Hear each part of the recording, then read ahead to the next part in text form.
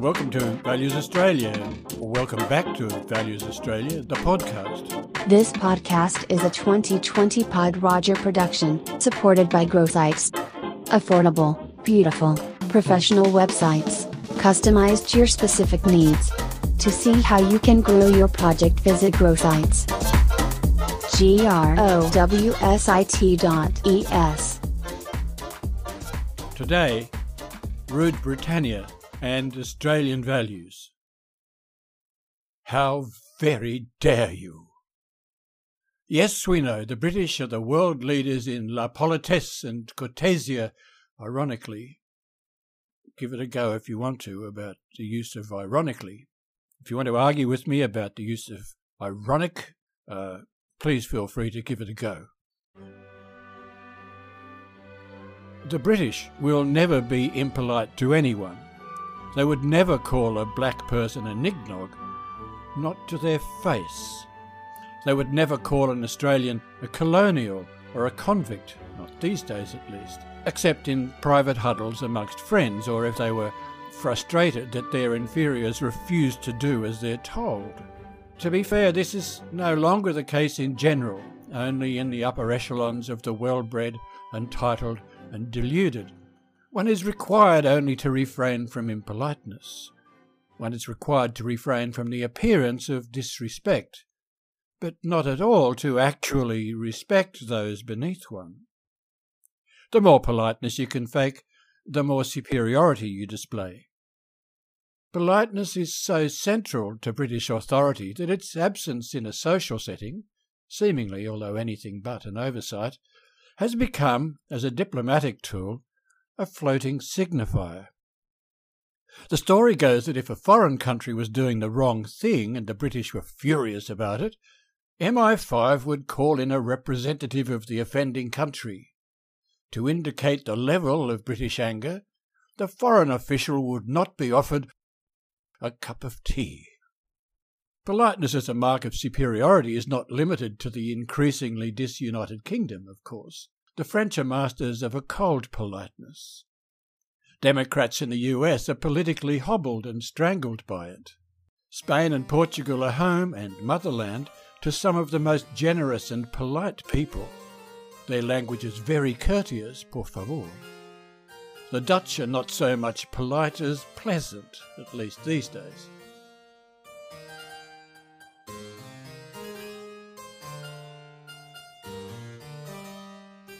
Not unrelatedly, the Italians long ago invented the concept of sprezzatura. The inventor of the term, Baldassare Castiglione, Count of Casatico, or Casatico, wrote his most famous book, Il Cortegiano, the Book of the Courtier, in which he described sprezzatura as a certain nonchalance, so as to conceal all art and make whatever one does or says appear to be without effort and almost without any thought about it. According to Wikipedia, sprezzatura is the ability of the courtier to display an easy facility in accomplishing difficult actions which hides the conscious effort that went into them. Sprezzatura has also been described as a form of defensive irony, the ability to disguise what one really desires, feels, thinks and means, or intends, behind a mask of apparent reticence and nonchalance.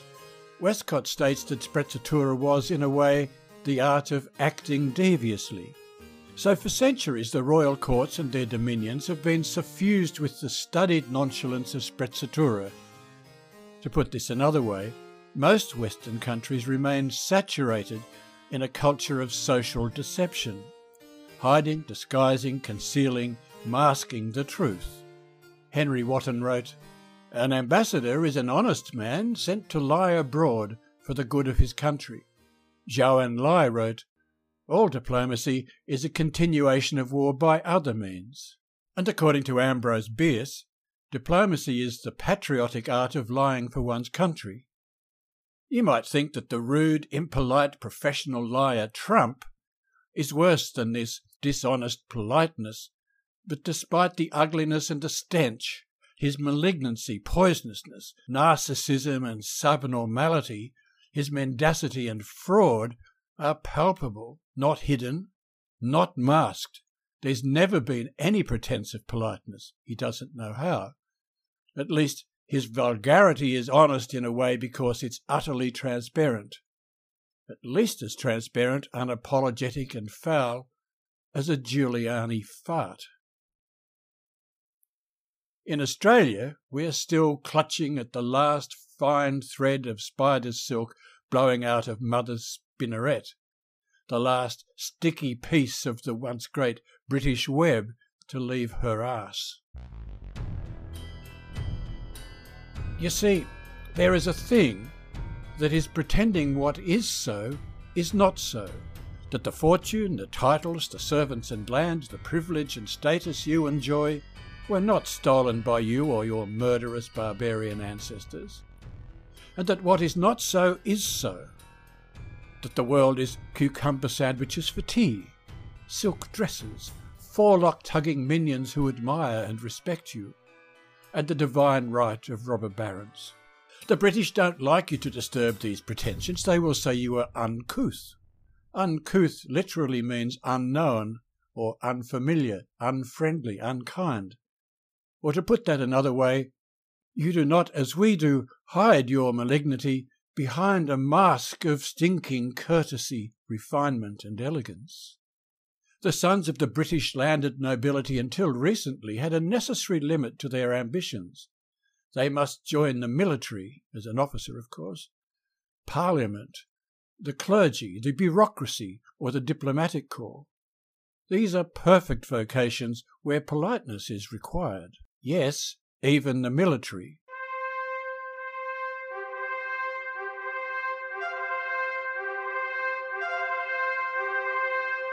I say, you there, you, fellow, how do you do? Pleased to meet you. We have been admiring your very pleasant country. You and your peasants have done a wonderful job of looking after it, don't you know? It's very beautiful and very large, and you're to be congratulated on the hard work you've done. However, we note that you have not made the most use you could of all the oil and ores that sit below your magnificent cities and gardens. In fact, it's so beautiful and full of financial opportunities that we're going to relieve you of it. So if you would be so kind as to hand it over immediately. I understand that this will have come as somewhat of a surprise. Unfortunately, if you choose to decline this generous offer, we will have no alternative but to destroy it all. You are an intelligent fellow, and I think you'll agree that this is the last thing either of us wants. I don't know if you can see those large machines over there. They're very powerful, thingamawhatsits, that blow up things and will wipe your towns and gardens completely away. I'm sure you will agree that this would be a very sad ending for your people after all their hard work. But before you decide, cup of tea? The most polite countries are also, under the skin, the most violent, brutal, murderous, barbarous, merciless, savage, and frankly rude cultures. They are historically empire builders, looters, sackers, pillagers, and thieves. Their roots go back to the warmongering Picts, Romans, Angles, Saxons, and Jutes, etc., etc. The Spanish and Portuguese shredded and annihilated rich Central and Southern American cultures for gold and glory. The Romans came, saw, and conquered England, as did the French, and as the English did to the French. Christian, and therefore of course loving, as Jesus commanded, Europe, for centuries ran numerous religious crusades against the Islamic tribes of the Mediterranean with varied, to put it, politely, success. For example, in the Fourth Crusade, the Western Christian countries, rather than defeating Islamic Egypt as per plan and as advertised, decided to sack the Greek Christian city of Constantinople instead, for which they were excommunicated by Pope Innocent III. Spectacular own goal. Italy, in the undistant past, summarily made a ruthless grab on Abyssinia in 1935. It was Mussolini's idea, and you would surmise that he had nonchalantly made the decision with full-on sprezzatura.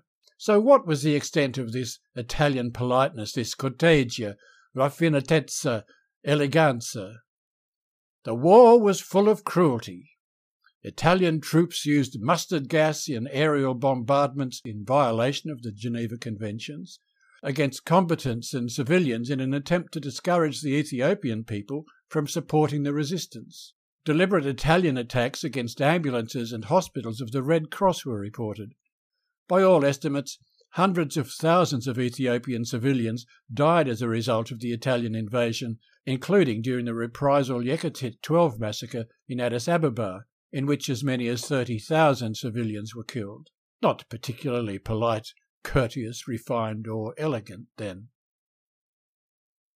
In the US, only the Democrats are truly polite. Only Democrats would rather lose an election than be rude. In the most recent election, they have had to rely on the uncouth, anti-Trump, disillusioned Lincoln Republicans to do their dirty work. No Democratic First Lady would ever say, "Who gives a fuck about Christmas?" A Republican FLOTUS did. But Democratic, as much as Republican administrations, have done horrific damage in the world and to Indigenous and black Americans. They have raised countries on spurious grounds. Vietnam, Afghanistan, Iraq. With a polite, "Have a nice day," Botox smile, they continue to deny all Americans the decency of universal health care, which all other civilized countries have taken for granted for decades. To the extent that Americans are polite, it is astonishing how much they hate themselves. The rate at which they kill each other is bewildering, both in the streets and by judicial murders. 60% of states still have the death penalty. Americans have long loved to kill Americans by lynching, stabbing, shooting, dragging them behind the truck, and even more entertaining ways. They've basked in the joy of legally killing people by firing squad, hanging, electrocution, and lethal injection. As Texas governor, George W. Bush executed a record 153 people. His successor, Rick Perry, was not to be beaten. He executed 279 people.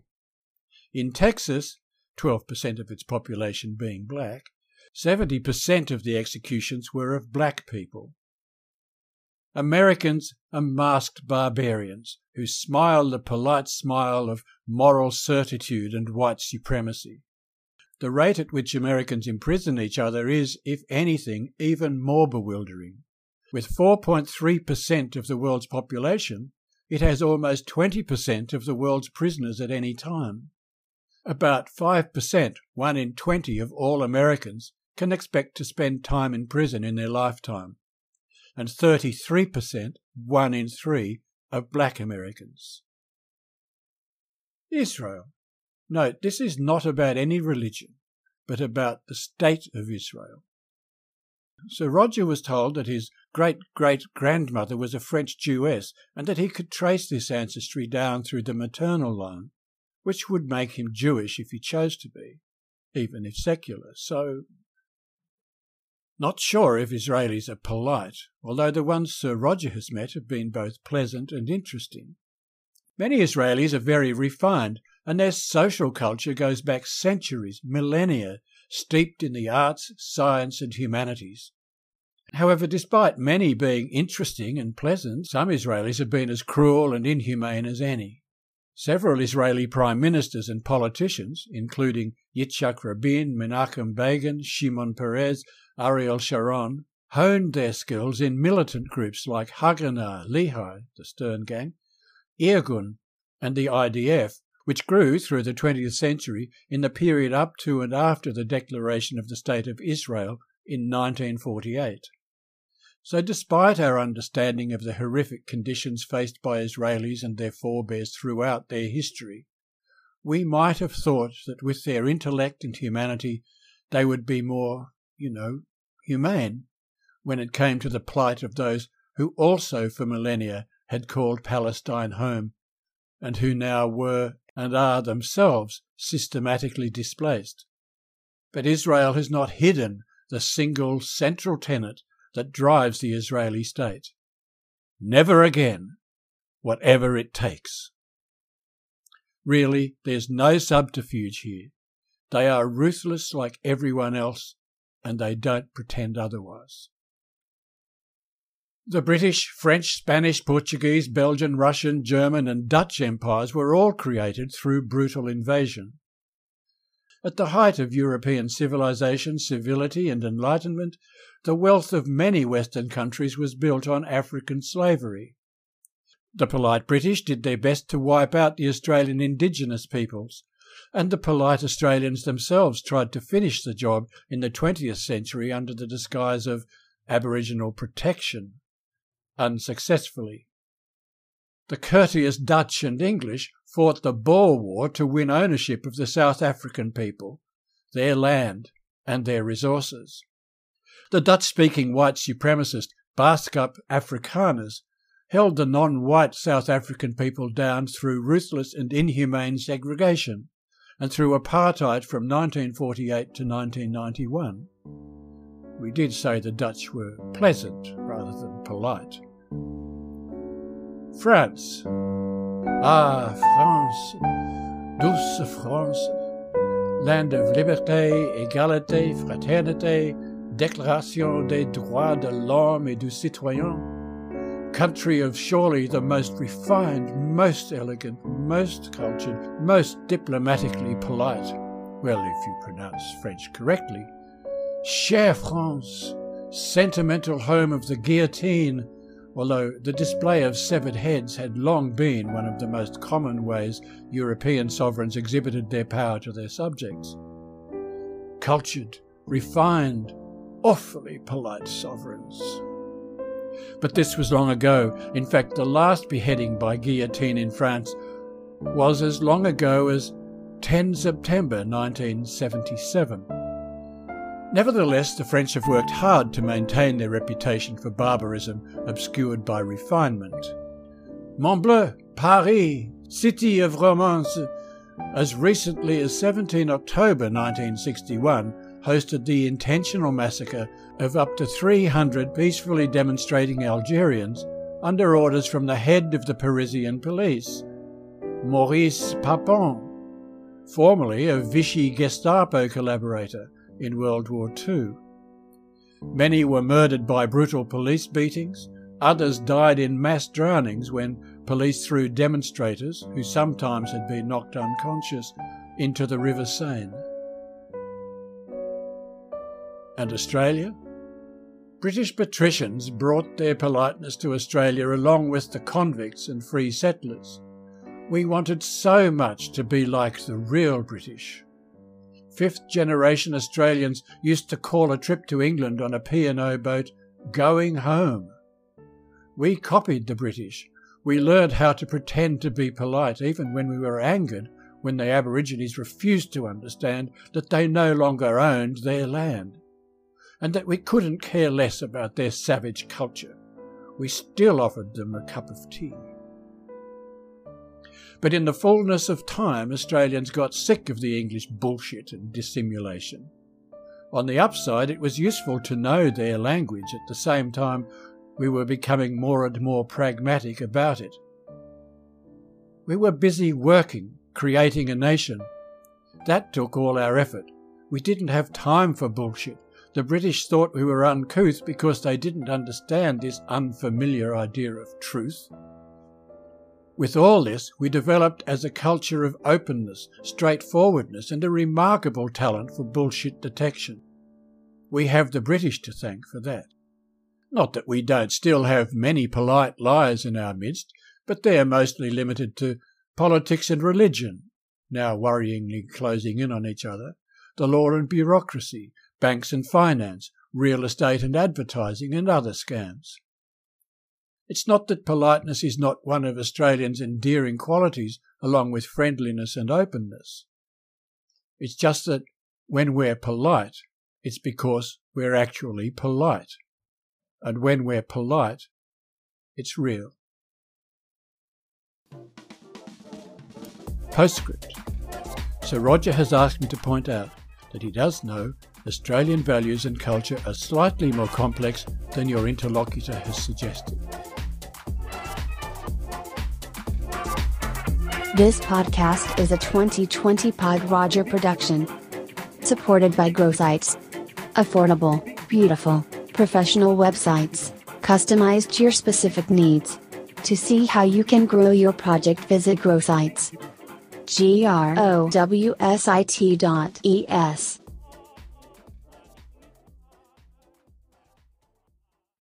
The story goes that if a foreign country was doing the wrong thing and the British were furious about it, MI5 would call in a representative of the offending country. To indicate the level of British anger, the foreign official would not be offered a cup of tea. Politeness as a mark of superiority is not limited to the increasingly disunited kingdom, of course. The French are masters of a cold politeness.